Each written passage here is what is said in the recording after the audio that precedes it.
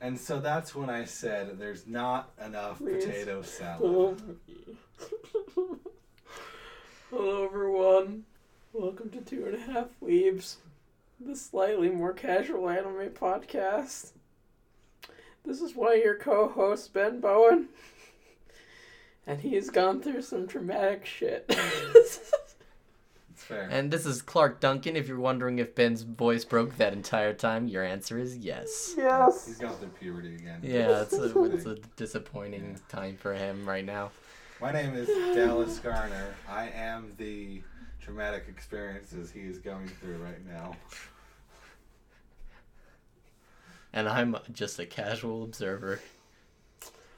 We're talking about Fate, guys. And how it's just the most beautiful mess. Yeah, It is just the to clarify, hottest mess. we're not talking about Bowen's fate of being forever alone. No, that's not a That's hot a completely mess. different That thing. is a very sorrowful mess.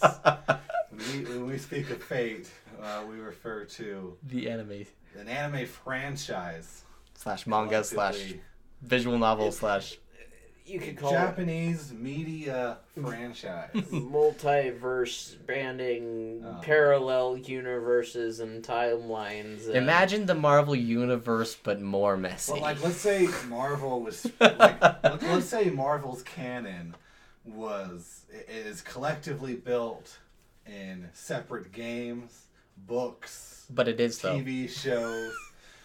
No, it's not really from one. They're all separate canons. And Oh, that's imagine true. if- You're right. You're if- right. That's if right. The singular canon of this one entity has been established through every possible medium that they could get their hands on. Imagine if the Marvel universe including was merchandise. Like every Marvel like merchandise the new, was really awful Marvel game that came out. Imagine if that was canon. Mm-hmm. Yeah. No. Well, that's kind of like the issues we're running into. Yeah. It is a complicated franchise, and according to some weeb tests I've seen online, just having seen any of it puts you several tiers into weebdom. So am I an S tier weeb now? No. No. I mean, like, there's probably No. Well, if there's an S tier weeb, there's probably gonna be like an SS tier and an SSR tier, USSR tier. and then a USSR tier. That's where Serving the Soviet Soviet Union. Union. Yeah. And so, to break it down simply, Fate is a multiverse featuring magic and Dark themes. Well, I mean, not all of them are as dark as others. Depends on the show you're watching. There's a unifying principle throughout all of them that becoming some sort of legend or hero of a story kind of cements your existence in the universe, just to put it simply, because we don't need to go into the nuance of that. And the memories of your valor and the things you did in life can be summoned as physical entities referred to as servants. Each show is going to use the summoning of servants in Some weird different ways. variations of ways. But the most common way is to fight in a war. The most common way is to beat each other to death with it. Violently. Violently. Very violently. Usually to the death includes violence. I say that usually. Usually. Mm-hmm. Yeah. I think it'd be better if cellos were involved instead of violins. Ha. Ha.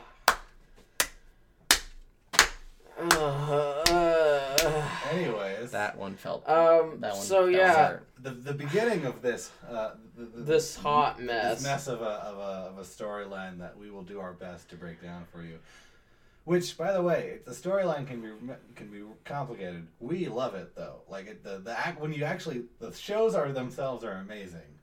The hard part is understanding where shows relate to Other shows. Where do you start? What? That's a question. Yes. Oh boy. But for the beginning of Fate, it started in 2004 with an adult visual novel. Yep. It had 3 routes, being a visual novel. You know, each route corresponds to a hot single lady you can seduce. Mm-hmm. The protagonist is our homeboy, Shiro Emiya. Yep. Yeah, he is. He gets put into what they call a Holy Grail War, where you got 7 different masters who summon 7 different servants, which are 11 legendary heroes throughout history and legend and folklore. It's kind of a battle royale setup. Yeah. The winner gets access to the Holy Grail, and they get to make a wish. Mm-hmm. And none of them want to wish for hentai. What is wrong with them? I mean, if we go by the original visual novel, it's already there. They don't have to wish for it. They don't have to wish for it. It's already there. Each of the masters have their own wishes to go They all along have with their own reasons. their own reasons for wanting and then their servants all have different reasons for wanting the cup as well. Some of them don't want it at all. Everybody just wants a cup. Do not care. Well, not all of them want the cup. Yeah, some of them don't care, and they're just there for the fun of it. I don't really understand. And just for some clarification as we go, a lot of servants are referred to by their class rather than by the actual name of their character. It's true. And there are 7 classes, and when you have the war, 1 slot of each class is filled. Mm-hmm. So you have our knight classes, which is like Saber, Lancer, and Archer. Mm-hmm. And then we have, in the others, we have Rider, Assassin, Caster, who is going to be the most different out of all of them because they're just a cool mage. Mm-hmm. What's the other one? I'm missing? Berserker. You're missing Berserker. Berserker. They're the swole guys. And that's all you need to know for now. Well, yes, and that's all you need to know. There's technically more classes, but we're not going to get into that. And those 7, oftentimes the characters will be referred to respectively in their show as that class. Mm-hmm. So in the Fate fandom, and this only makes it more confusing, you may be talking about Archer, but if someone walks into the conversation and has no idea which show you're talking about, there could be like 20 different Archers you could be referring to in that moment. Gets worse once you start playing Fate Go. Oh, undoubtedly. And so like for example, like I was going to mention a character who notoriously does not care about the Grail is referred to as Archer. Can't tell you his hero name because that's actually a hella spoiler. Yep. But there's a character in Fate Unlimited Blade Works who you explore a lot who has 0 interest and he's just here because he has to be. Yep. In this visual novel, the 3 routes, they're kind of intended to be done in order, and basically every fate kind of just stems off of the world building that was set up here. Yes. Now, objectively the best way to get into the Fate franchise is with this visual novel. It tells the story in the best way, with the most clarity, it's good, it's enjoyable. Like, the only thing that's wrong with it is it's gonna take you a hot second to get it. Somewhere around 100 to 150 hours, depending on reading speed, to complete the whole thing. It's not short. And if you don't have that kind of time commitment you want to make in your life, you're not alone. But if you do, please read the visual novel. You can read the visual novel. Sort of. The problem is it's not actually in America. Legally. Nor has it been officially translated in English. However, a dedicated fan base they've created mods where they have translated it themselves to English. Mm-hmm. And you can acquire the game and these mods. If you go to the subreddit r/FateStayNight, they have a pinned message where they just give you detailed instructions on how you can go about getting it. And downloads, things to look for, how to configure your settings and everything. And then you can get going, seducing your Fate waifus. Mm-hmm. That's true. Yeah. And learn about magic. Mm-hmm. Now, if you don't have, like a life, anything that would occupy your time, that's a great option. Go for it. Now, for the majority of you, that will probably not be an option. Or you'll start it and get, probably a chapter in and then forget. about it. Yes. Mm-hmm. I'm looking directly at Alice. Hey, listen. I haven't forgotten about it. I've just been preoccupied with my Genshin Impact waifus, who love me very much. So you're saying you have priorities here that are not Fate. Okay. It's definitely a priority issue rather than it takes a certain level of focus. It does, yeah. To play that game. Like, I can't watch a show and do that. No. Because it's nothing but story, right? Right, so I kind of have to, story building, world building. It's not like a game where I can grind while I watch a TV show and then pause my show when the story bits happen. It's all story bits. Yeah. It's all story bits. And also I don't know how to manage my life. Fair. Yes. Relatable. So we're going to talk about the adaptations that have been made specifically for this visual novel. Yeah. Before we get into any of the other Fate things that exist. We'll talk about those. And this is probably the category we're going to spend the majority of our time in. I will briefly go over Grand Order a little bit because I just find that very fascinating. And I've seen a couple of the prior images you watched, and we're going to talk mostly about the just plain Fate universe, just because we have more experience with it. It's also kind of just like considered one of it's like most widely considered to be like the core. Yeah, the core of it. It's where most people have seen everything. It's where people tend to start. I mean, that's where not to say that the other adaptations in the other universe.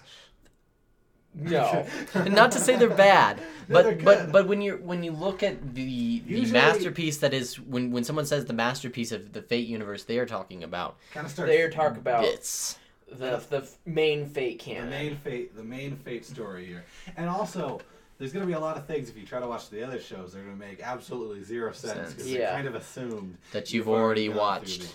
They want you to have that base understanding of the servants, the summoning, the magic systems, all of that stuff about the actual Fate storyline. And they want you to go on from that point on to explore other aspects, like what if we changed this aspect of it?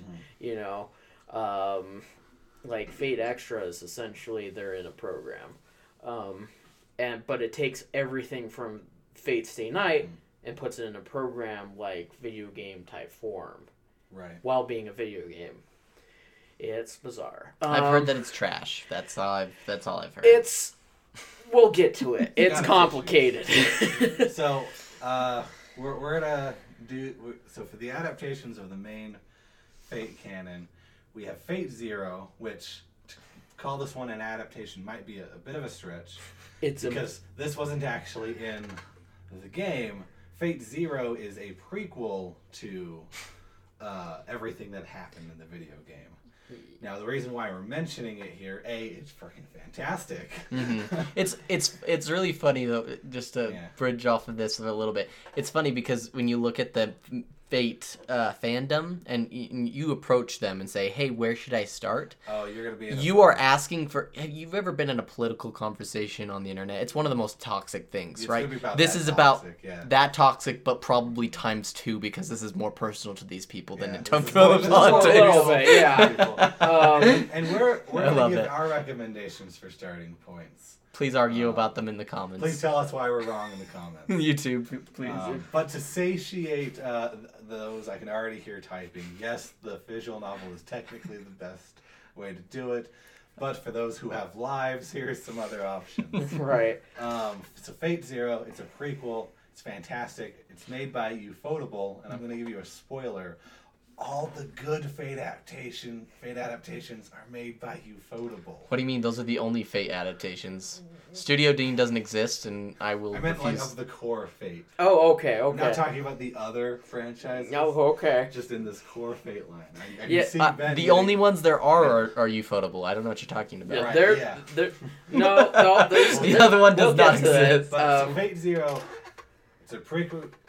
We have a general consensus that this, if you're going in through the anime, is the best starting point because it takes a lot of care in explaining how the whole universe works. It's exciting. Visually, it's impressive. Matt Mercer is the main character, and I love that man. I think it's funny. We can make this comparison to the Star Wars fandom as well, because there's like the whole fight. Like, no, you have to start from like episode 4 because that was technically the first one that was made. No. Like, that's not how that works. Well, you could say the same thing with the Monogatari series. There's an argument about whether you should watch chronological order or do you watch it release order. Or do you mix it up? Because there's a mix order too. Yeah. and anyway. So Fate Zero also provides a lot of context for everything that happens in the rest of it. It's my favorite. That it tends to not explain. True. Like, there's a lot of, like, it will reference things that happened in the previous Holy Grail War all the time. And Fate Zero is said previous Holy Grail War. And things, in my opinion, really just start to make sense when you're watching in that order. Yeah. Prequel, and then the rest of the Fate routes. Yeah, like, Fate Zero is so integral to what happens in Unlimited Blade Works and beyond that it's very like, if you were to go at it and you're like, say you did the visual novel first, it would be very beneficial to go back and either read or watch Fate Zero. Oh, yeah. Because it just provides that little bit more context to what's actually happening in Fate Stay Night. I feel like you really, like, especially if you're watching it and you're not going through the visual novel, I feel like you don't understand Shiro's character at all without watching Zero first. Yeah, I think with it, because Shiro, his adoptive father, is the main character in Fate Zero, and just about everything about Shiro's personality is based off of two things. One, the way Fate Zero ended. Yeah. Which left a lot of trauma, and B, just the philosophies that his father previously followed and then switched away from. Maybe we should preface that Fate Zero is not the happiest one in the series, too. Definitely not. It is. Can we pause for a second and appreciate the fact that Garner said 1 and then B? Can we just... I'm sorry, I had to pause for a second. An example of things that might be confusing in the other mainline Fate stuff that Fate Zero explains. There's a character in Fate Zero. He is summoned into the Archer class. He's Gilgamesh, the ancient Sumerian king of Uruk, and he is in the normal Fate ones. But, like, they take zero effort to explain why he's there, because he's not one of the summoned servants in those. He just shows up and is a major character in all of them for no apparent reason. But Fate Zero explains why he is there. Yeah. There is a debate to be had that you can start with the original adaptation, the 2006 Studio Dean adaptation called Fate Stay Night. And this is an adaptation of the first of the 3 routes. And it explains the concept of the world. It sets the stage for the rest of the novels. It's where you'd be starting if you started in the visual novel. All these are great points as to why it should be the starting point. But it's terrible. It's awful. An absolutely awful garbage adaptation. We've only seen clips from it. We've only seen a couple and clips. We are still terrified to take the DVD I have on the shelf and actually watch it. The voice acting is rough. Oof, yes. The animation... even rougher. ...is...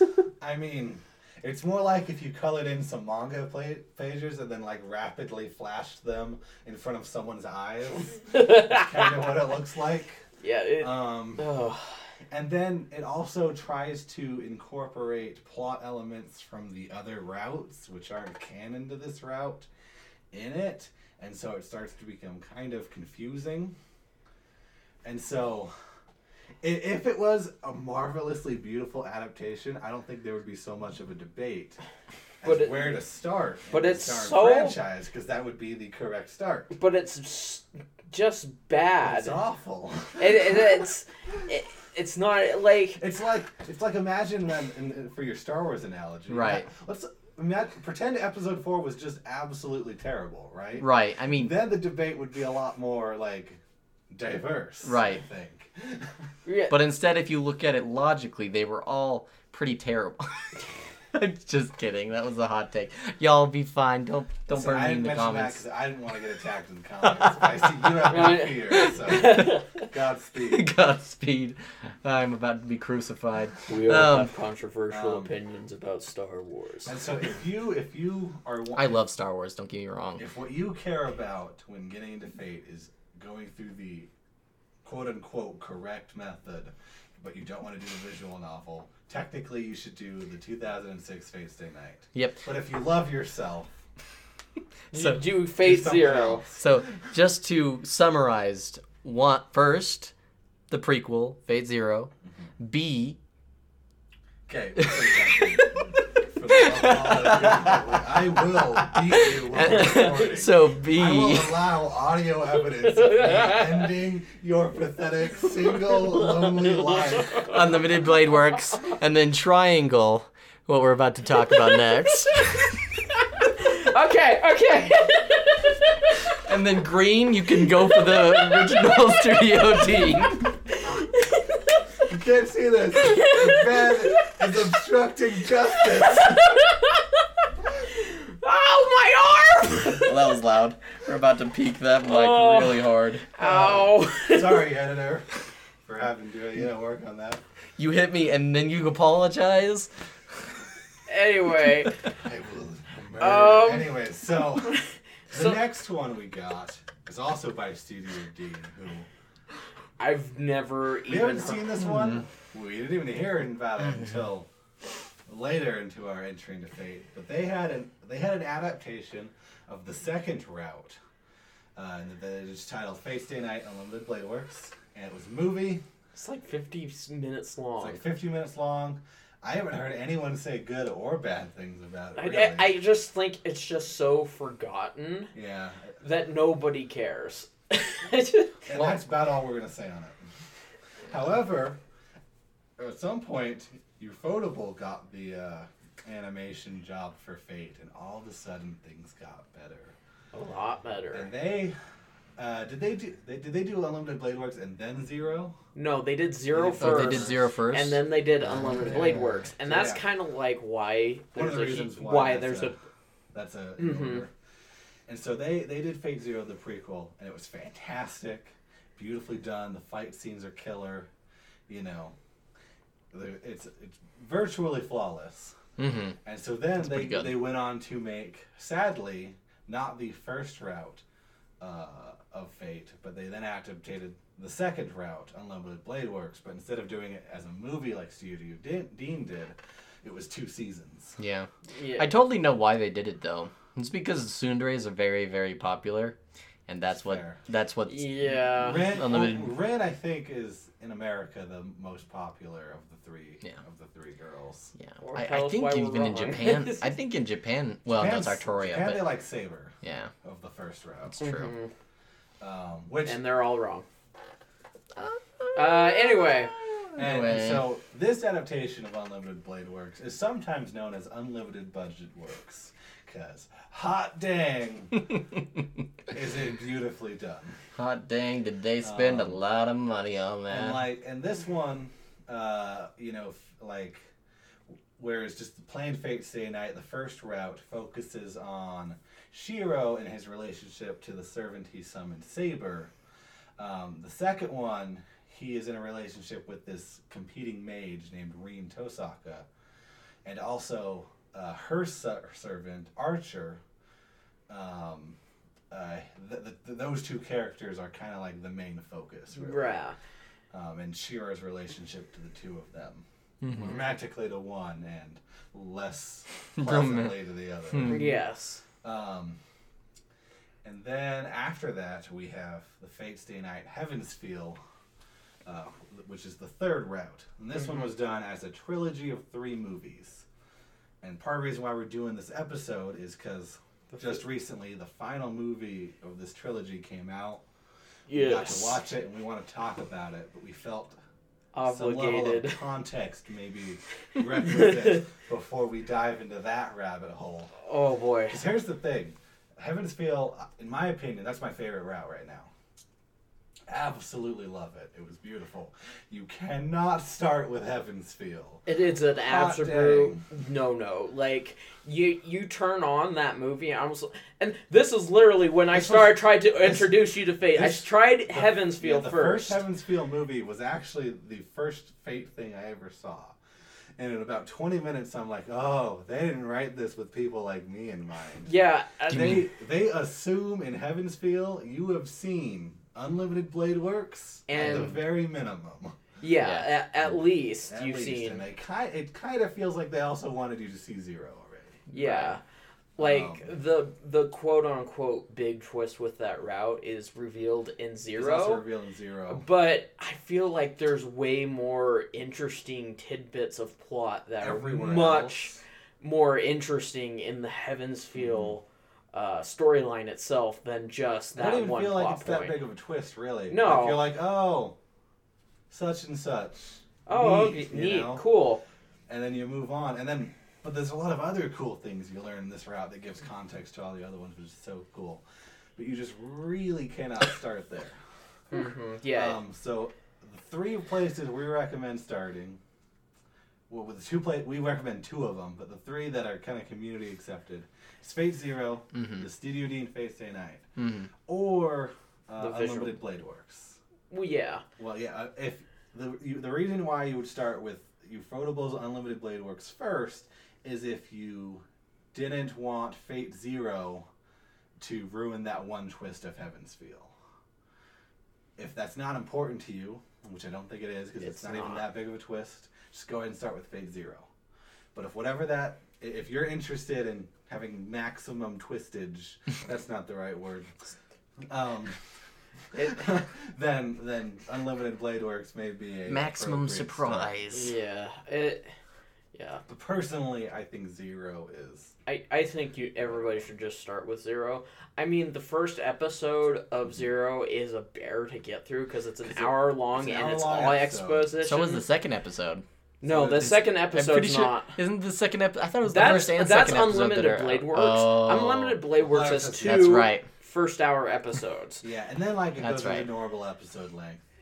But it is a long episode, and the first episode is mostly exposition. I do remember that. Kind of important plot details. I think we watched the first episode. I'm like, I'm done for now. It kind of is like, here's the info you need to know, and then from episode 2 on, it's like, we're not holding your hand. Action.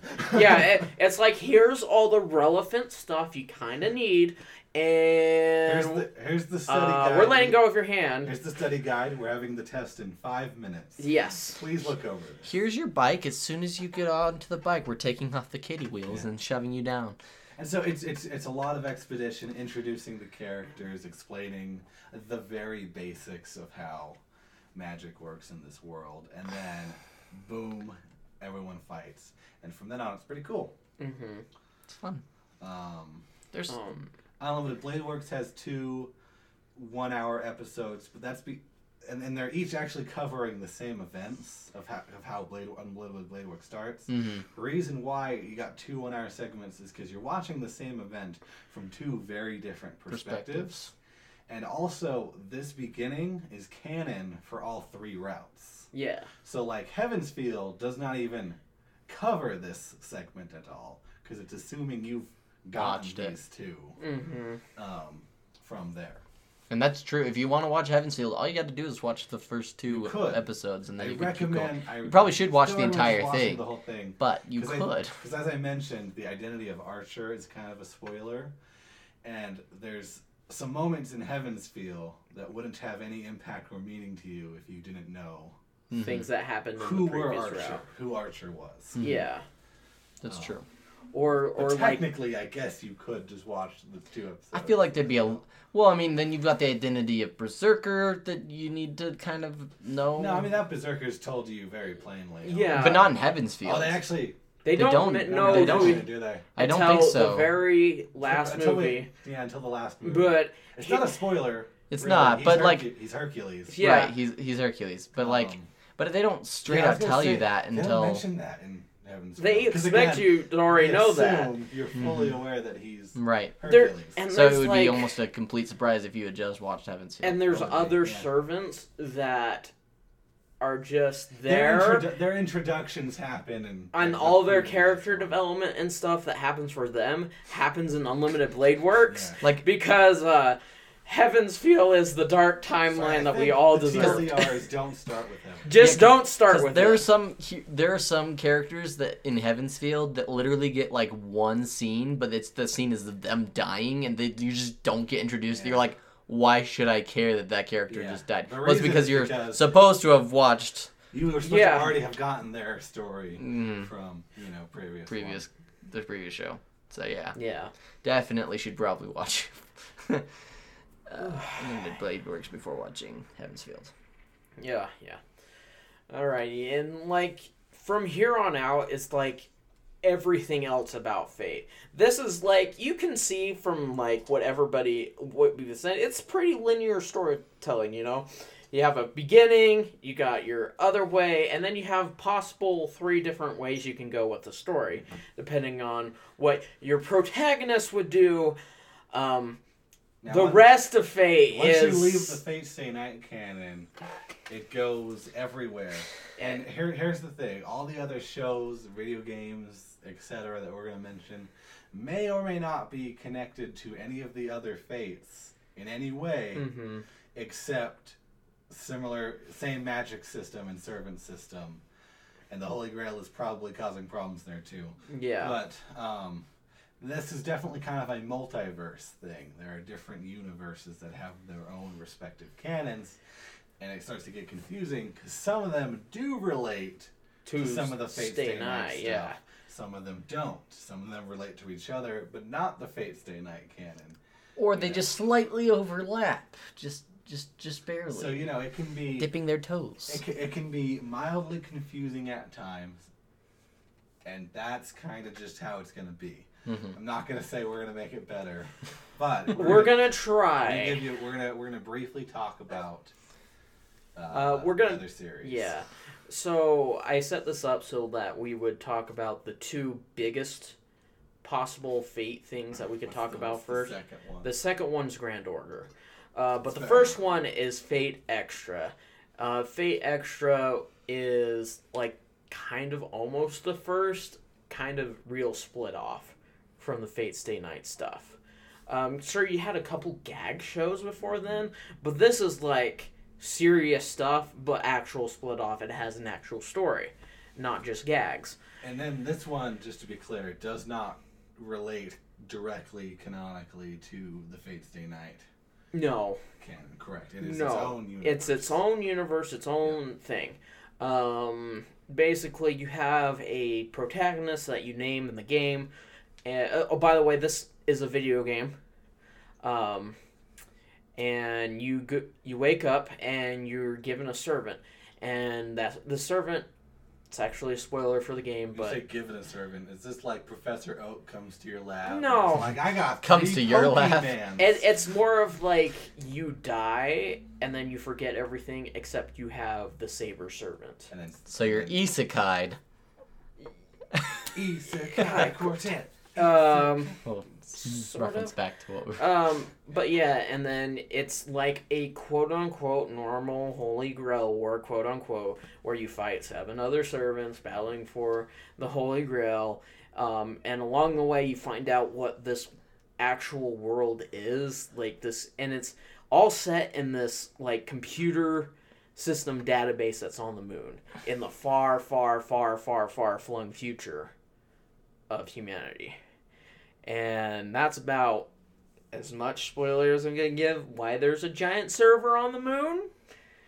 I don't know. I mean, it's not like anyone else is using the space. Might as well fill it with something. Yeah, and it gets a little... And so, like, while the story itself is technically praised, everything else about the game is just heavily criticized because it's not a good RPG.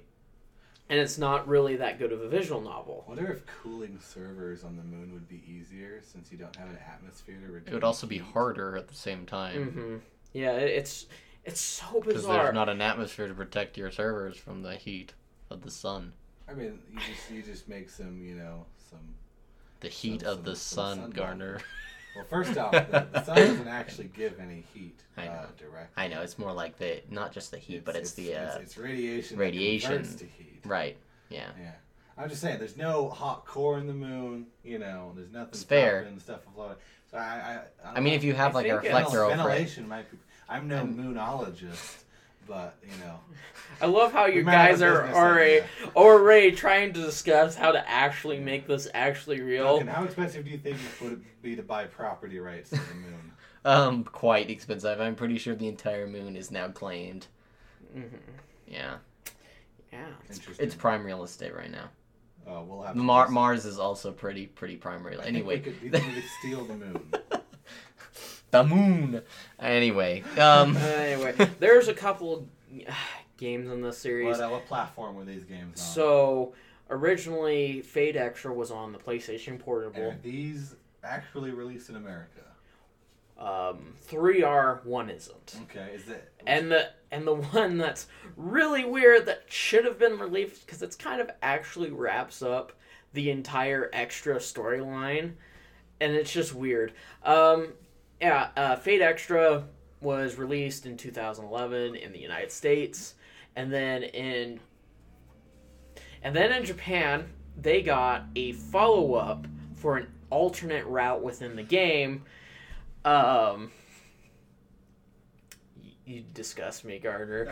I turned through a random page of the Maria Holick novel we were talking about last episode, and there was just a page, and all it said was, it was Virgin Mary cosplay party.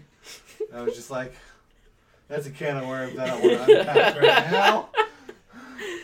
Oh gosh, Carter. Bowen. Oh gosh. That was your fault. It is my fault for leaving that there. Yeah, that's true.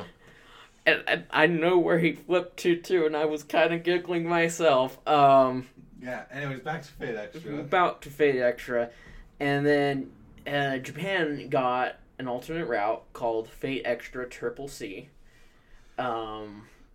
C's. There's a lot of C's. I have for people trying to Google search it, is it written out Triple C or is it? It's just CCC. 3 C's. Okay. 3 C's, but it's called Fate Extra Triple C, and only released in Japan.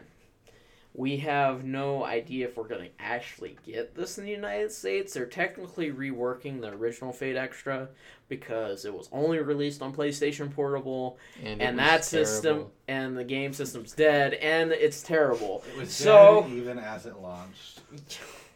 Right. But anyway, and then you get the 2 other games which are actually released in the United States. We got Fate Extella, the Umbra Star, which is an action game. It's completely different. Like, it still has the visual novel hijinks and whatnot in the storyline. That's how you progress the storyline. But the main gameplay is like Dynasty Warriors, where you have it's a hack and slash. You have a bunch of no-name, faceless enemies that you just cream through and just destroy. And basically, it's a giant war between the Saber and the Caster from the original Fate Extra, fighting each other over control of the Moon Cell and the Holy Grail. And then a third person shows up named Altaria, and she wants to destroy all civilization. Have you played any of these games? I've played Fate Extella, the Umbra Star, and it's I enjoyed the storyline a lot in that one. How was the gameplay, though? Depends on if you like hack and slashes. It's like I think right now the best hack and slash game you can get right now is under the Dynasty Warriors type branding would be Hyrule Warriors. Yeah. This is like a janky version of that. It's bizarre on how they set up things. Gameplay a little sketch. It's a little sketch. The next game in it, which is a follow-up to that storyline, Fate Extella Link, actually improves on that gameplay significantly. There's a whole other way you can go about it. And there's only one adaptation for Fate Extra into anime form. It's called Fate Extra Last Encore, which was produced by Shaft in 2018. Oh, so it's still a relatively recently up to date. Yeah, yes. So like they're still making games in this series, and there's still a little bit of love for the series, mainly for the main Saber in it and the main caster. But it's a mess. My first introduction to Fate Extra was Fate Extra Last Encore, and it feels like you take a 50-hour game and you try to cram it into 10 episodes, and it feels like it. Because there's points where you're like, I feel like this is a plot point that should be explored in episode 12, and no, it's dropped in episode 4, and you're like, oh, well, that should change things on the perspective of the world, and everybody just takes it in stride, no chaos, conversation, nothing. But it's very beautiful, because Shaft just knows how to make pretty anime. And that's about it, I have to say. It's kind of a guilty pleasure of mine, because I love the last two episodes. What's the community's overall reception to Fate Extra? Of the Fate community? It's bad.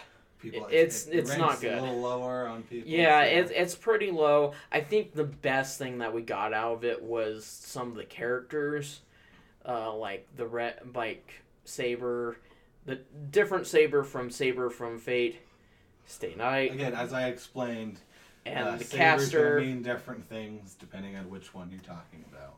And caster as well, but yeah. Well, that's about it for Fate Extra. Next, we got Fate Grand Order. Oh boy. Fate Grand Order it's a mobile game, a gacha game that came out in 2015 in Japan originally. In America, we got it a lot more recently than I expected in 2018. And this one probably has the most depth to its lore because they've been developing it for quite some time at this point.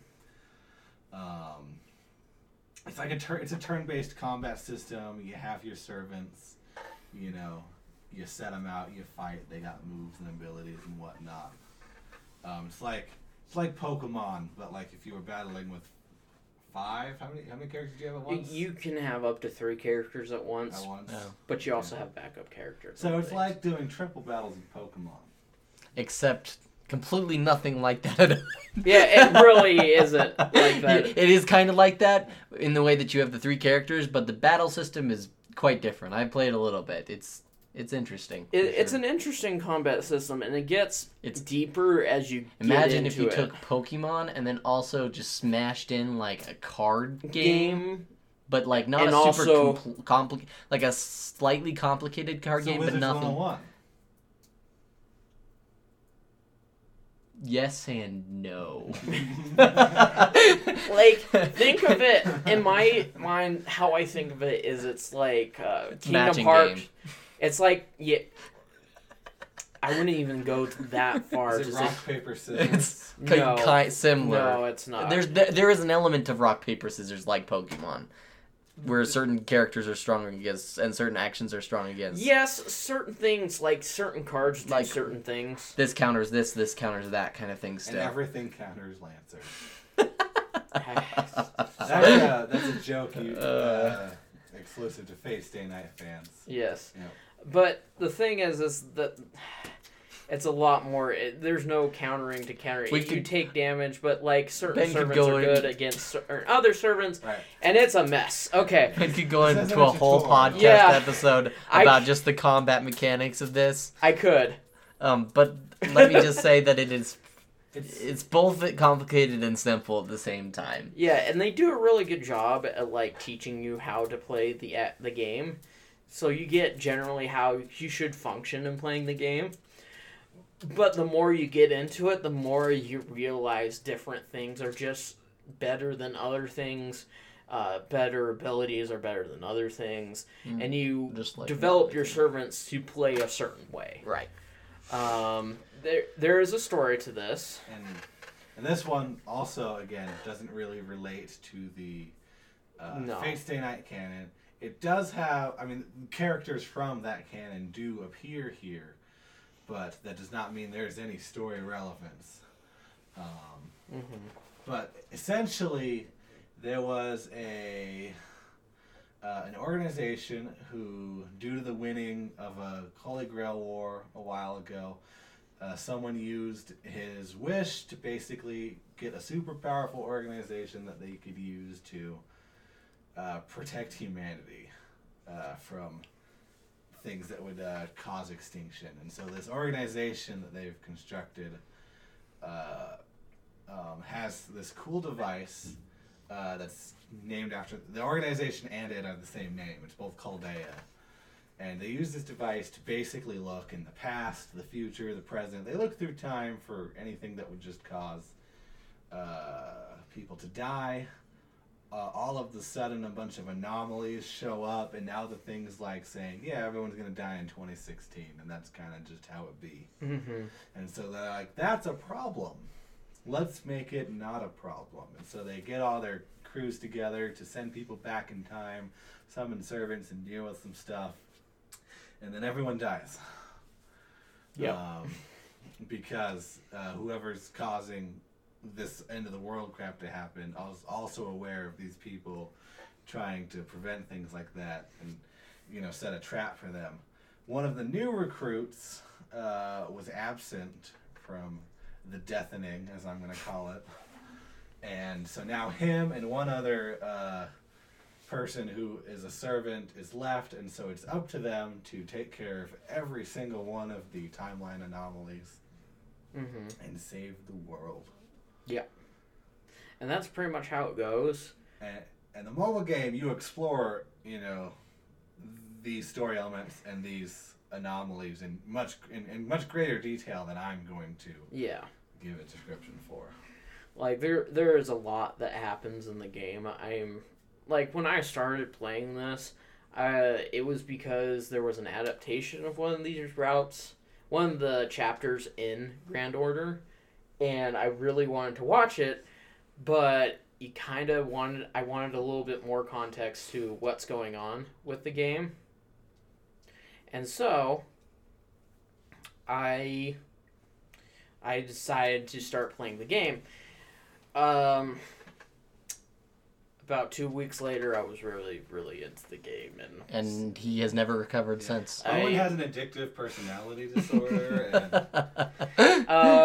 but yeah, like, the story is just like, the first couple chapters are okay, it's not like the most greatest thing, and then it gets on par with stuff from like Fate Zero and Fate Heaven's Feel type of writing in the later chapters, and it's just really good. And they explore some really interesting ideas and concepts and different things with the story. But most of the time, you're going to be playing the game. And the game is a gacha game. That it is. It really is.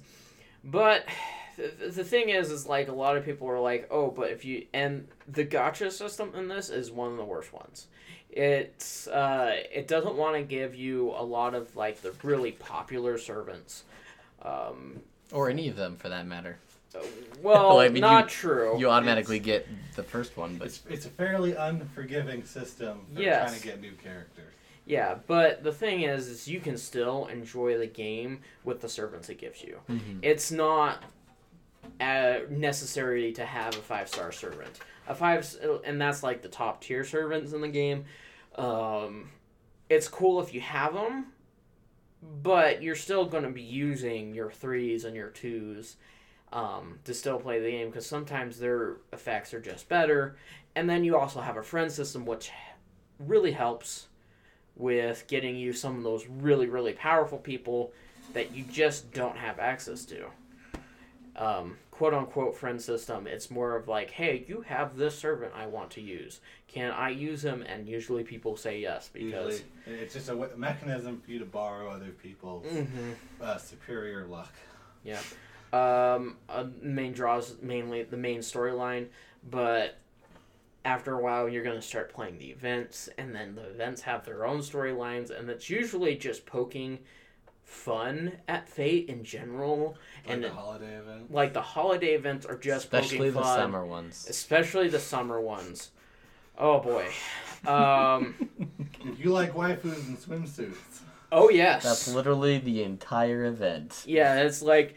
You have a chance to get but that's your favorite version of Saberface in a swimsuit. How would you like that? And we all thirsty weebs are like, yes. Like, you already have Saber, but what about swimsuit Saber? Which is weird and because... it's like, okay, here's my wallet. Which is really odd because a lot of the swimsuit versions of the servants are better than their regular versions of the servants. Mechanical differences? Wow. Yes, there's mechanical differences in the game. Well, you gotta understand, the maid bikini offers a powerful enchantment that increases your... Anyways. I mean... That's awesome. That's the Darksaber. Yeah, I know she has a maid bikini. That's why I referenced it. It's pretty hot. For those who are like, maid bikini, what the hell? Just imagine a bikini, but like it's a maid outfit. Or it's a bikini. Or a black dress, but it's a bikini. Yep. Moving on. Anyway, there's also 3 different versions of Gilgamesh. Moving on. I mean, to be fair, Gilgamesh is just wonderful. If you watch Fate Zero, Gilgamesh is probably going to be one of your favorite characters. Because he is just awesome. He is evil. He is arrogant. Nihilistic. But like when I say he's arrogant, the problem with his arrogance is he's right. He is better than you. And I mean, he is a cool character. You would never be friends with him IRL. He's just a fun character to watch. Think he's just he has a very interesting, like, because there are evil characters, right? And then there's characters that just have really good reasons for being the way that they are. Mm-hmm. And Gilgamesh is hard to argue with some of his views. Yeah, Gilgamesh is like just because they're all based on the fact that he's the king of the world, and so technically anything he does is law. And it's like, well, I mean, kind of right. Here's the thing: is he's being pulled from this world in which he has all absolute power, and he in this new world he still has absolute power, and so is he really wrong? He's not. That's the thing. Anyway, he's a terrible person. If you like really powerful characters who just lay some smack talk. He's fun. Yeah. You're going to like him. I have a really cool figure of him. Mm-hmm. There's a couple anime adaptations. The main ones I just want you to know about are Fate Grand Order First Order, which covers the events of the first Singularity, which is Singularity F, where like everybody dies and everything. And that's a very good starting point. Even if you want to do the mobile game, you can watch that. And you can start playing the mobile game. It's pretty faithful to the story. It's very faithful. It's not a Studio Dean adaptation. So it's not like the most prettiest thing, but it gets its points across. Now, which one did we watch that had Caster Lancer? Oh, okay. That was Grand Order First Order. Yeah. That was this one? That's where he fights. This one, where Caster... where Lancer from the original Stay Night timeline is a caster. That character is there, but he's been summoned as a caster. Boy, do I think he is way cooler in his caster form than he is in his Lancer form. Yes. Doesn't he fight Salter? No, he fights... they do fight... He fights Dark Archer.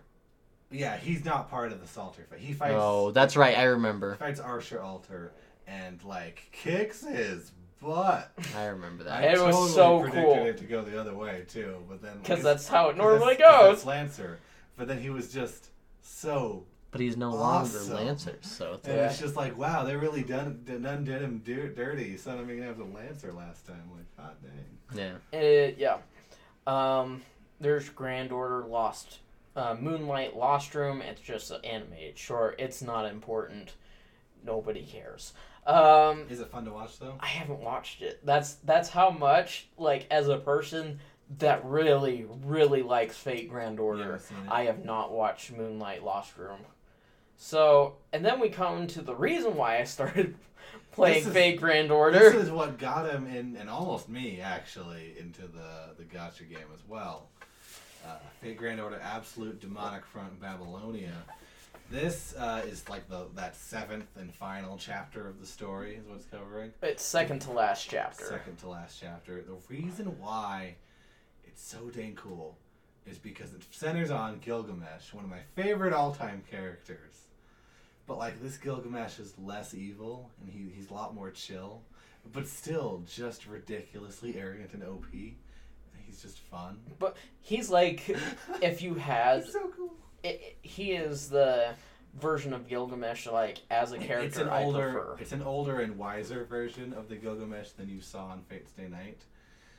He's a little more tame now that he's had some life And he has a wonderful laugh in the dub. Oh my gosh, yes. And they're going through time dealing with singularities. They go down to the time of Babylonia, and when Gilgamesh was king of Uruk and solving all those problems, and you meet all these other gods and whatnot. And the animation for the fight scenes is spectacular. Oh my gosh, like... The quality of this animation is very well done. Like, you play the game, and I've played through these scenarios where you fight these bosses. It's way better in the anime. Oh, yeah, the animation it is so good. Relatively early on, one of the goddesses, Ishtar, is talking with Gilgamesh, and she gets mad and she tries to like attack him. Mm-hmm. And he doesn't really move a muscle, but like all of his people around him rush into his defense. And that whole little 1.5-minute fight scene is just, every frame of it is just intense. And it's just beautiful. So good. It's so good.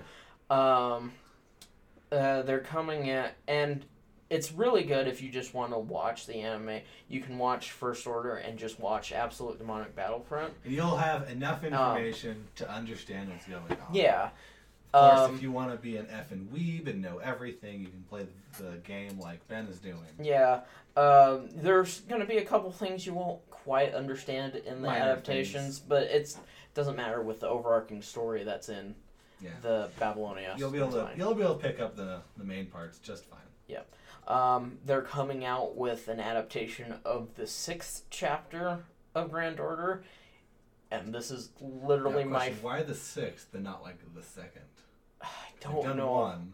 I don't know why they haven't done. We skipped to 7 and now we're doing 6. That's a weird order. Yeah. Not gonna lie. Fate. It is Fate. It is Fate. I don't know why you had to ask that question. Fate adaptations are weird sometimes. Yeah, always, without fail. This is my favorite chapter so far in Grand Order, is the 6th chapter.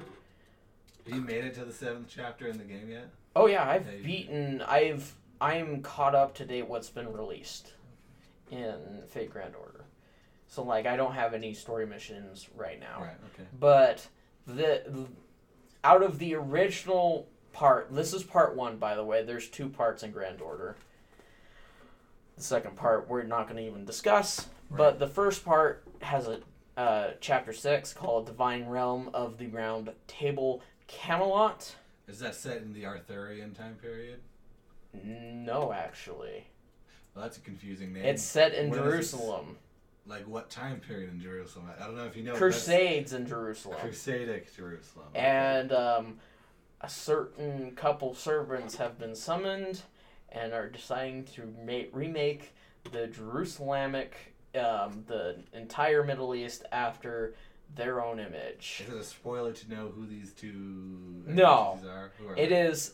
It's King Arthur and her round knights are coming in, and they're disrupting the Israeli populace. So they're crusading. They're crusading. They are the bad guys. That's interesting. That does sound very fascinating. And it's actually really cool. And one of my favorite characters of all time is in here. Besides Gilgamesh, like I have a lot of Fate characters that I'm like, that character's cool. Which is one of the strengths of the Fate franchise as a whole is character design. Is amazing. It's really good.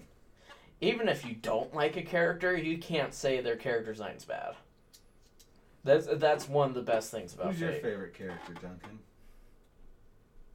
Of the ones you've seen, obviously. Yeah, like Well, I mean, just out of all of them, so I like to when we talk about waifus, I like to make these guys mad by saying Artoria's best waifu. There's not been too many of them that I've been super into, waifu-wise, really, but like I definitely like Gilgamesh. Gilgamesh is your waifu. I mean, I don't get mad at the Artoria's best girl comment. I think she's a really good girl. She's a good girl. She has a very interesting character to me. It's very intriguing. Very interesting because they take basically imagine King Arthur, but instead of being a 46-year-old man, she's a 18-year-old girl who went through all the same things that King Arthur went through. Yes, she had a wife. Yes. Yes, she had a child. Lancelot slept with her wife. Yes, and Lancelot. Just in case it hasn't been obvious, in the Fate universe, King Arthur is a woman. Yeah. Who spent much of her life pretending to be a man. Mm-hmm. After she pulled the sword, and everybody's like, "Crap, she has to be king," but like the people aren't going to accept a female king, and she's like, "Guess I'll just pretend to be a dude then." Yeah, and a lot of her entire personality centers around that, and dealing with being forced to be a king at a certain age. Yeah, she's interesting. She's also, for the authors of Fate, definitely their favorite character. Yeah, because there's, like, usually if you're like, oh, this is Saber, and you're like, wait a second, that looks exactly like the Saber from Fate Stay Night. The thing is... not on purpose. That is very much on Different purpose. Different character, but they like her face, so they slap it everywhere they can. Yeah, like... like Duncan also likes her face, and he slaps it everywhere he can. I've only got it in 2 places, okay? 2 places. One on I have a desktop saver, all right? Yeah, I will admit that. There's only one other waifu you have in 2 places, and that's Megumin. You have a point. Yeah. That's a good point. For in relative terms, that's basically everywhere. Relative. Yeah, that's fair. It's interesting to me because I think in today's media it's pretty regular for someone to take a story that was maybe very masculine or filled with men, and then just slap, women, just women in it and call it a story. But I feel like the way they did it here with Artoria being female was a really good adaptation of the story of King Arthur. That's interesting. It's a very interesting and cool take on the legends of King Arthur. Versus like if you watch something like the new Ghostbusters series that's just female Ghostbusters. Literally that's it. It's not a new take There's on the not story. a new take on the story. It's just they're now female. This isn't King Arthur is a female. This is, how does her being a female impact? Right. This is the a more story. empowering story than the Ghostbusters being female. Yeah. Which I'm not dinging that movie. I've not really watched that movie. It could have been much more, is all we're saying. But I'm just saying I've been told, and it could have been more. It could have been more. I had higher hopes for it personally. Mm-hmm. But with this, it's definitely trying to explore the mentality of what King Arthur is going through, but through a whole different perspective. Mm-hmm. Introducing new challenges that would be associated with the time period. Right. And it creates a fascinating character that I like. Yeah. And I really enjoy.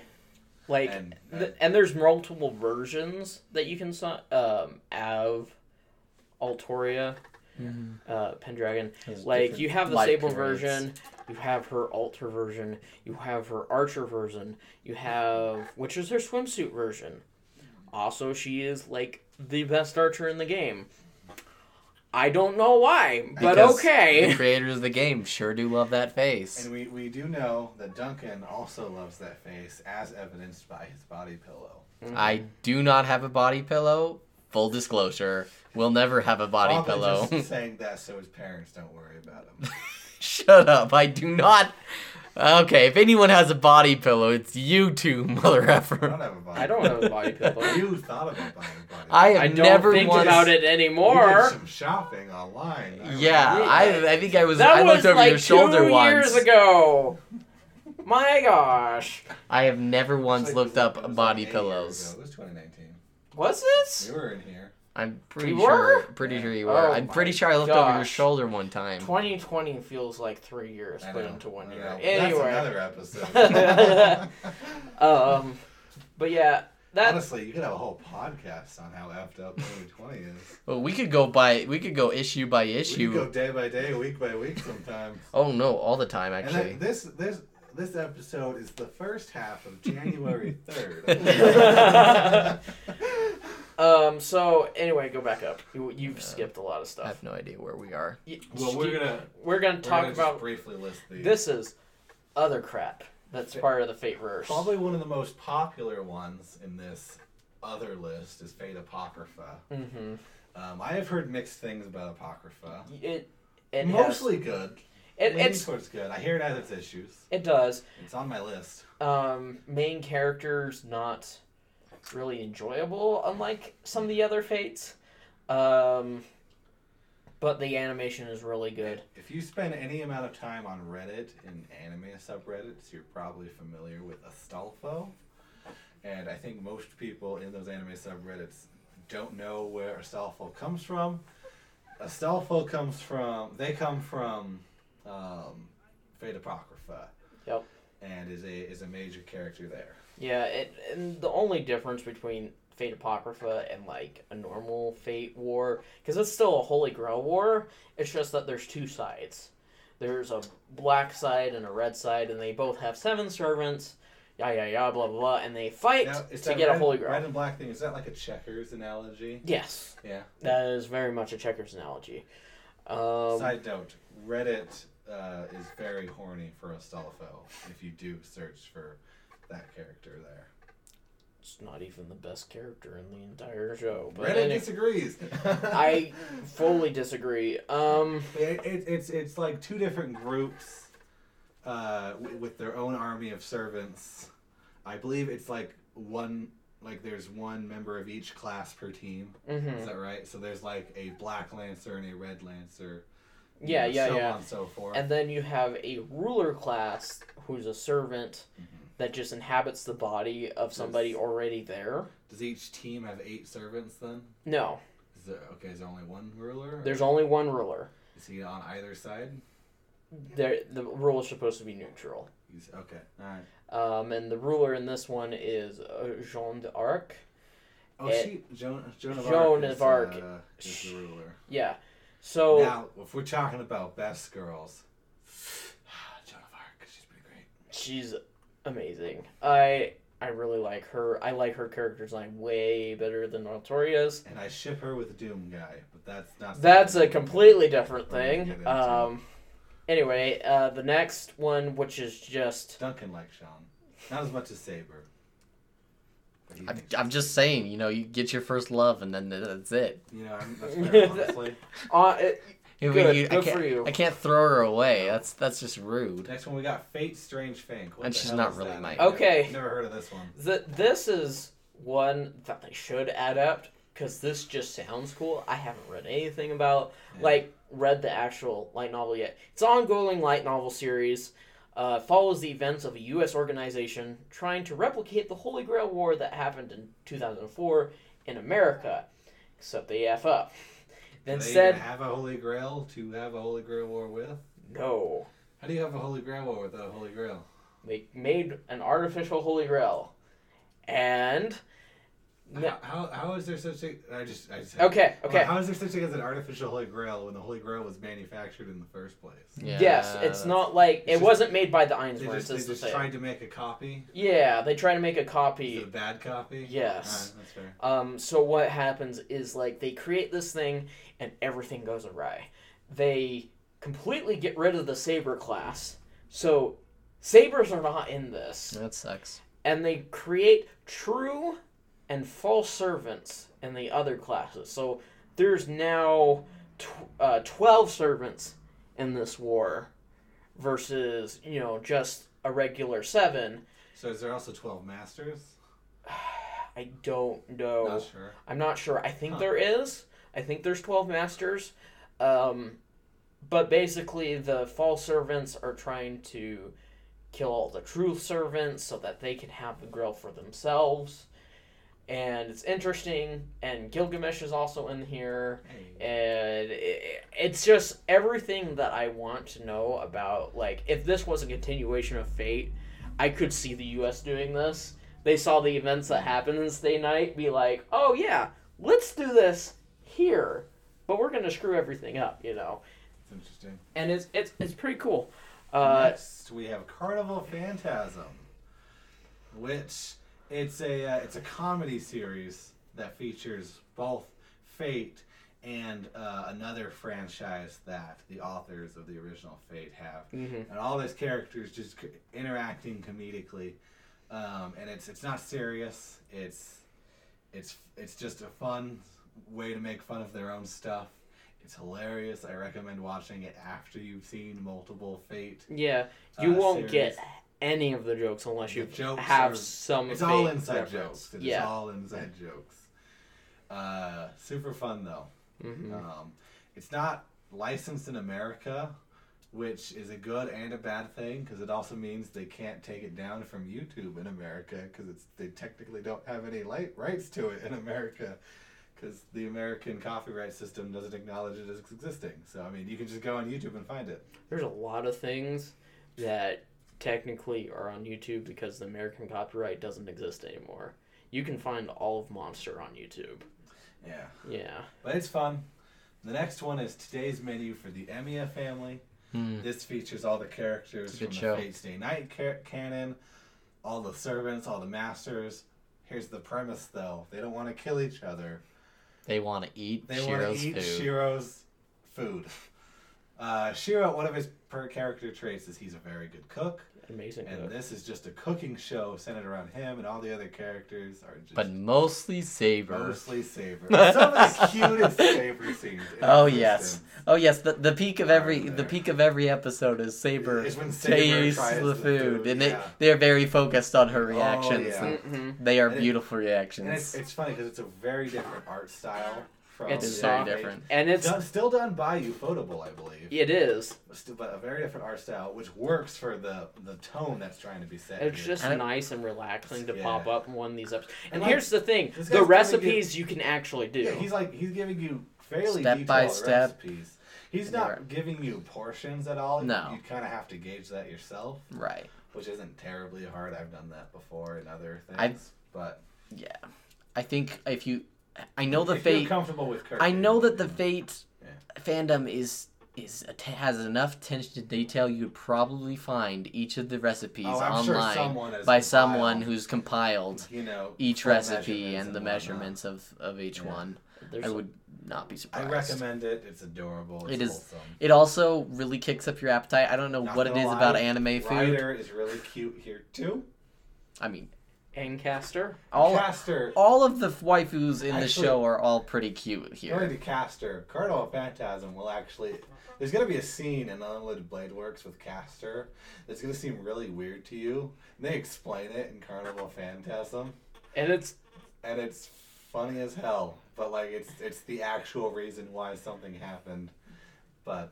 Yeah, you'll get to that eventually, I hope, loyal viewer. Yeah. We have the case files of Lord El-Malloy II. It's a lot of fancy words. Mm-hmm. This is the animated. I heard that this one wasn't a great animation either. But this is it has issues. I am interested in it. Yeah, so apparently it's a mystery series focusing on a character from Fate Zero. Yeah. This is like canon to Fate Stay Night as well. This is canon to Fate Stay Night. Because it's a continuation off Fate Zero. Yep. And it adapts one of the chapters from its storyline, the Rael Zeppelin chapters, and the anime series is called The Case Files of Lord El-Malloy II, Rael Zeppelin Grace Note. Fate, please stop making up these weird punctuations, long titles, and I believe though the book that this animation comes from is a lot better than the animation itself. Like the anime does some things very, very badly. Like the mystery element, because it's a mystery, is awful. That's fair. But the exploration of Lord El-Malloy II is phenomenal in the series, and the repercussions he has to deal with from the ending of Fate Zero. That's fair. And what happened to him. Anyway. Probably enough on an El Malloy. But for the next one, we got Fate, Khaled, Liner, Prisma Ilia. This is a magical girl anime centered on Ilia Shvile von Einsburn, a character from Fate Stay Night. Different universe, but it's magical girl anime, and that's pretty much all you need to know. Now you may be wondering, that sounds like a very weird premise. You'd be correct. You may be thinking, that probably didn't last long. You'd be wrong. This has 4 seasons, an OVA, and 2 movies. Yes. And it's very interesting because you usually associate magical girl animes with like very childish, themes and stories and meant for little kids. And you'd be right and wrong at the same time, assuming that that's how this is going to be. This is a seinen. This is a seinen anime with like shoujo characters. And a shoujo magic system, Yeah. But the plot itself is still actually very seinen. It's bizarre. It is weird, and me and Ben are loving it. We can't watch more than 2 episodes at a time before... We're exhausted. It's like watching Lucky Star. Yeah. It's so much sweet shoujo-likeness that it's just like, I can't marathon It's hard to focus after a while of it. Yeah, you just start blinking out and passing out, and you're just like, okay, we need to watch something else. But apparently everybody loves this because it has 4 seasons, an OVA, and 2 movies. That boggles my mind, I'm not going to lie. Oh my gosh. Now, if we're talking about starting points into the Fate franchise, this is the best starting point. Do not listen to the lies.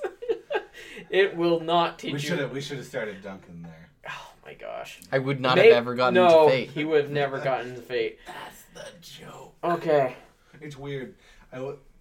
I'd only recommend it if you're just desperate for more Fate and you're like running out of Fate. This is the point where we're at, that we're watching this. Or you simp really hard for Ilia. Which is also his problem. Which is another motivation. Anyways, Fate Prototype. Can we just talk about the age of Ilia in that show? Well, in which show? Specifically Prisma Ilia. Prisma Ilia, she's like 12 because it's a magical girl show. And magical girls are always 12. Mm-hmm. Yep. Yeah. That's all I'm going to say. And in Fate Stay Night, she's 18. Well, the fact that you have to get to that is the sad part. Right. Well, Hero's 14 in I'm just kidding. In Prisma Ilia. In Prisma Ilia. Yeah. So therefore it's fine because that's the pairing. No. Actually, the pairing is is Ilia and Archer. Oh, is it? Which, for clarification, Archer. is the Archer from Fate Stay Night. But female. Also an Einsburn. Also is now an Einsburn and is like 12. So it's like that Archer, but it doesn't have the same identity as that Archer. And because spoilers. I can't say lesbian. Who that. Yeah, very lesbian. Very lesbian. Very lesbian for the protagonist Ilia. Which may or may not be a motivating factor. Yeah. Some people watching of it. Not us. We're a little more wholesome. Mm-hmm. Yeah. Then we got Fate Prototype, which is essentially...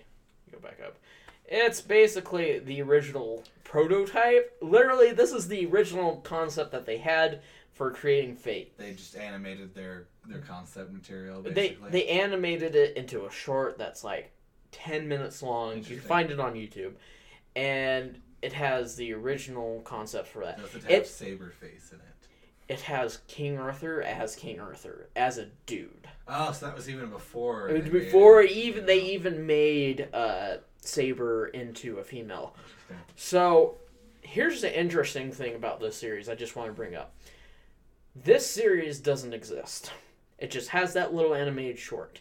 However, and it has production notes, it has everything written out, but they have not done anything with it. However, there is a prequel light novel series that is complete called The Fragments of the Sky Silver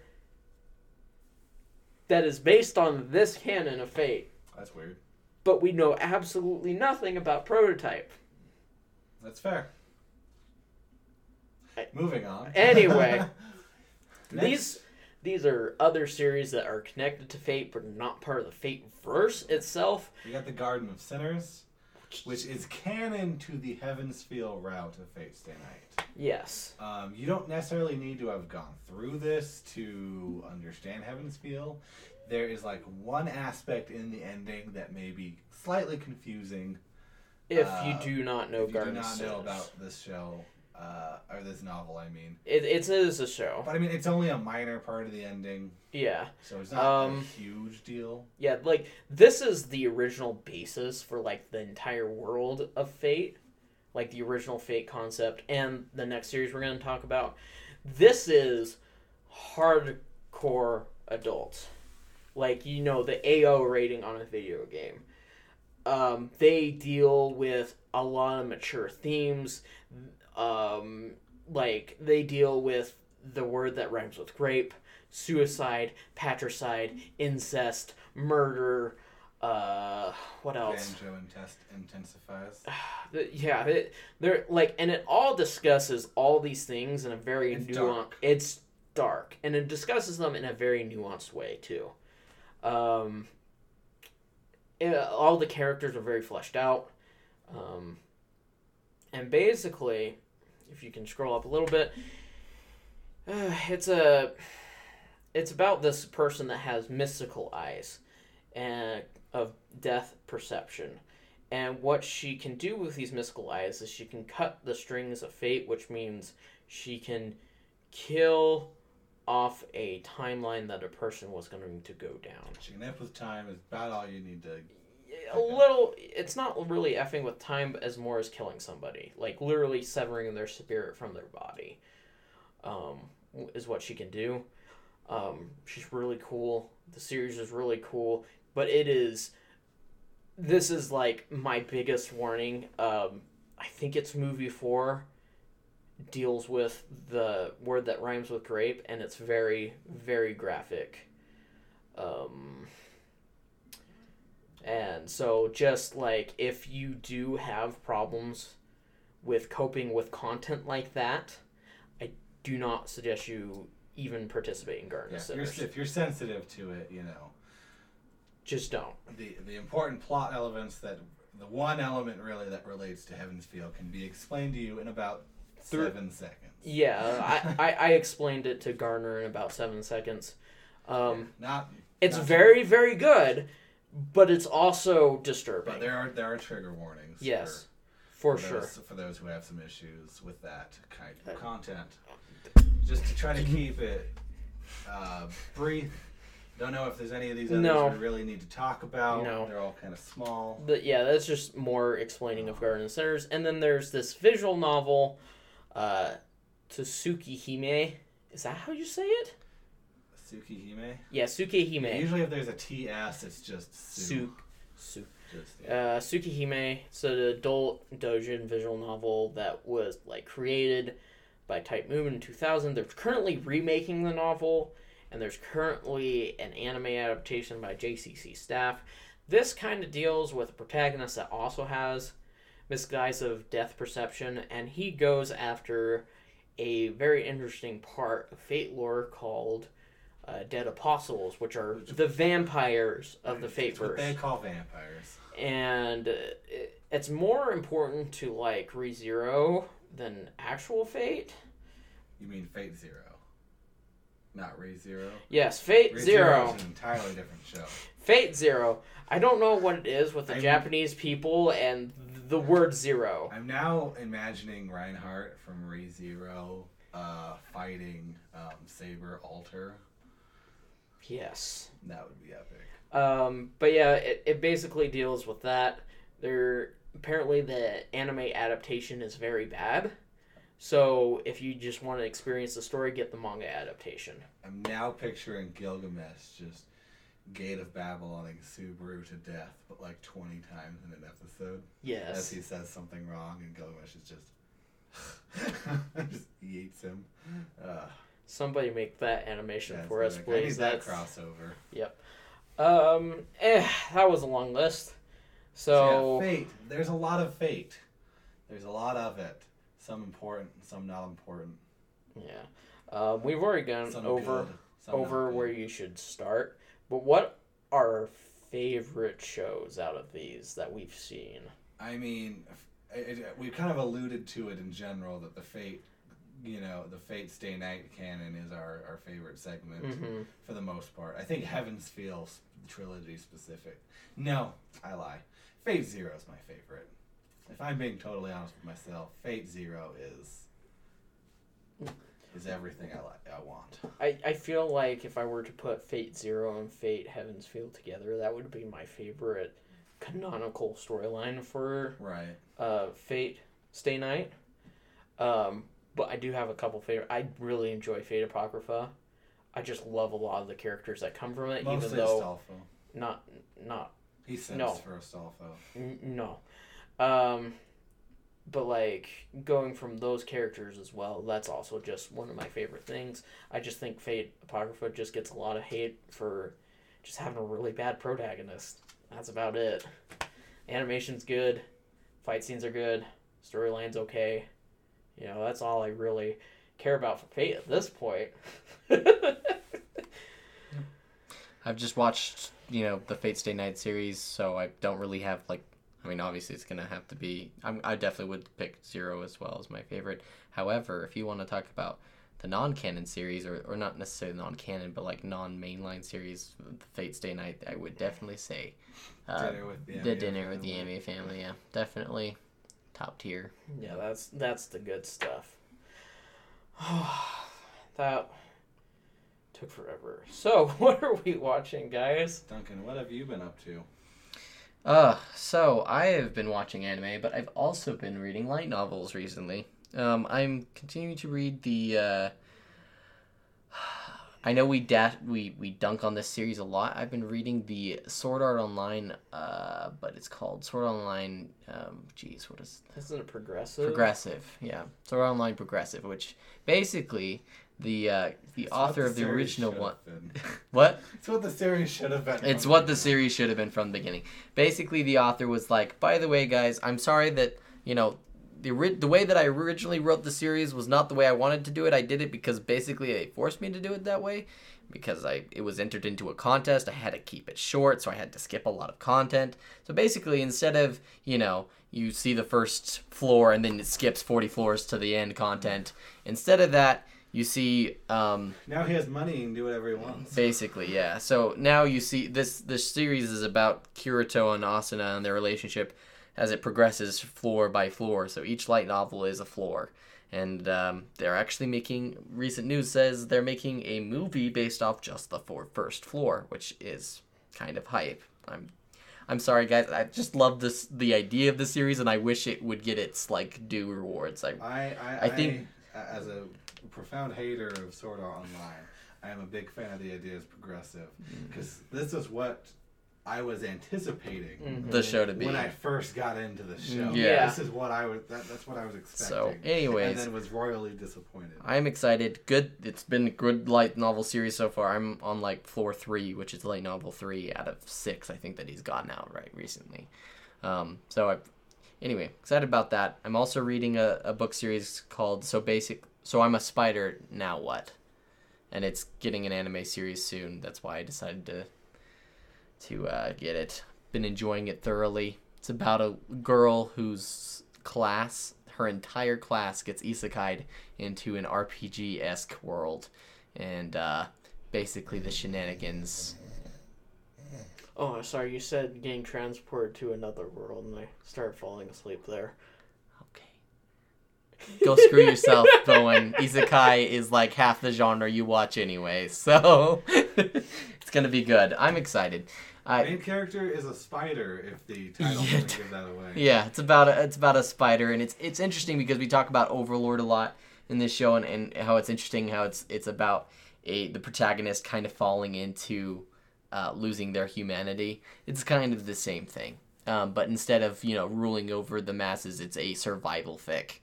Kind of the first 3 novels are anyway. And it's about her just trying to live.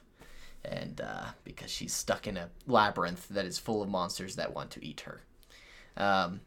yeah. Anyway, so that's the show or the light novels I've been reading, shows I've been watching.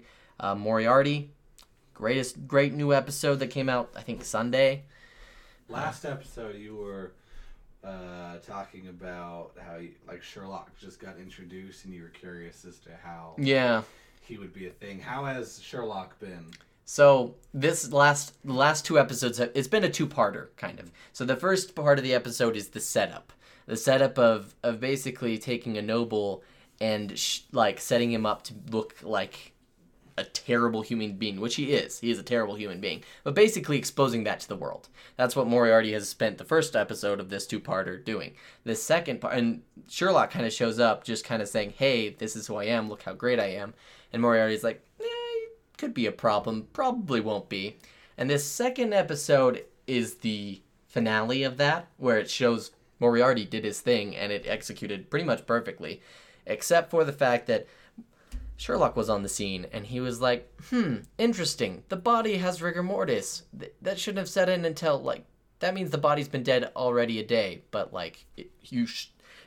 the actual scene of the noble stabbing the commoner was there, so everyone thought, the murder just happened there. He just killed him.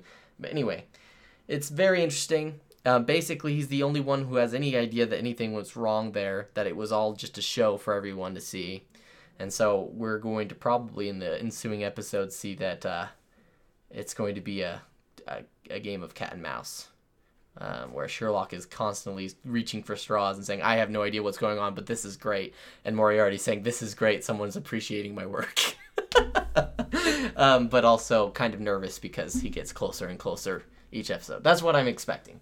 That's kind of what they kind of set tempo-wise. So we'll see how that works out. And then other anime I've been watching. I watched Elena, the Wandering Witch, again this week. Great episode. Nothing especially interesting, just kind of, setting in a new setting in the new world. She's shown up. Just have to watch it. It's kind of weird. It's called The Ripper. And, when you think about the Ripper, what do you think about? You think about the murderer, right? Jack the Ripper. And it's kind of the same idea. Jack the Ripper. Right, so, okay. Going back to Fate. That's a Fate reference. That's a Fate reference. Going on. Moving on. It's about, imagine Jack the Ripper, but instead of, killing somebody, he's killing women's spirit, which means cutting off their hair. Anyway, that's... So anyway, there's this thing in Japan where long hair is a woman's life,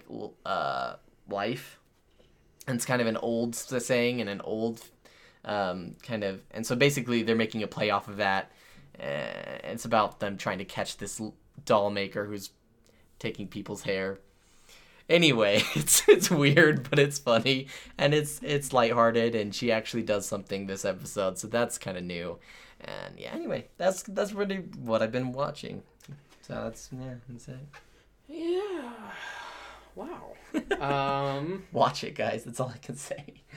Tell you the truth, I haven't been watching a bunch of anime this week. Oddly enough, it's been a busy week. It's been a busy week for us. We did watch the Heavensville movie, which was fantastic. We'll be talking about that next week. But I did start. During my plasma donations, I usually like to watch a couple episodes of anime, and I started watching World Conquest Zuveta Plot. And it's about a lolly trying to take over the world. Except Tanya the Evil. Except she's actually making it better. It's weird. It's like, oh yes, we're evil, but also let's get rid of all smokers from Japan. Let's just get rid of smoking. And I'm just like, that's not really evil? Depends on how you're doing it. How they did it is not great. So but I know what that's reminding me of, not an anime thing, but it's reminding me of that book series, the Empress Galena or whatever. Yes. You're kind of reminding me of that right now. Okay. Don't read The Tales of Empress Galena. Ooh. That's all you're going to say? And it's an awful book series. Okay. And it's pretty funny. A lot of it is just wacky hijinks with these just weird characters. They're like super villains, quote unquote, but are like just normal people just with weird habits and fetishes, and it's weird. And yeah, it's interesting and it's quite fun. Yeah, that's mainly what I've been watching this week. Need to catch up on Higurashi. I'm behind in what's that one series I'm watching? Jujutsu Kaisen. Behind in that. But other than that, that's what I've been mainly watching. And I myself haven't had much time to watch either, but I have seen a couple episodes.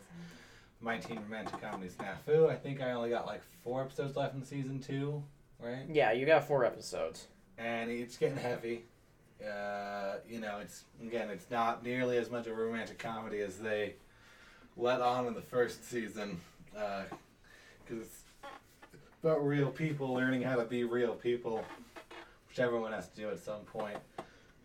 And there's been a lot of conflict built up between the main 3 characters over the past many episodes. And they're finally starting to talk to each other and resolve it. And there's been some heartfelt scenes. And now that they're coming together again, they're actually finally starting to work on solving the problems externally that they have to deal with. And which is nice. Progress is happening. Healing. Mm-hmm.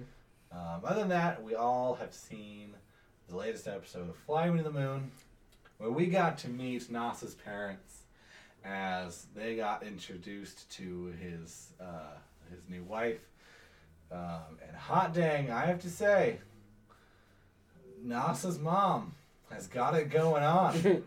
She has entered the waifu wars.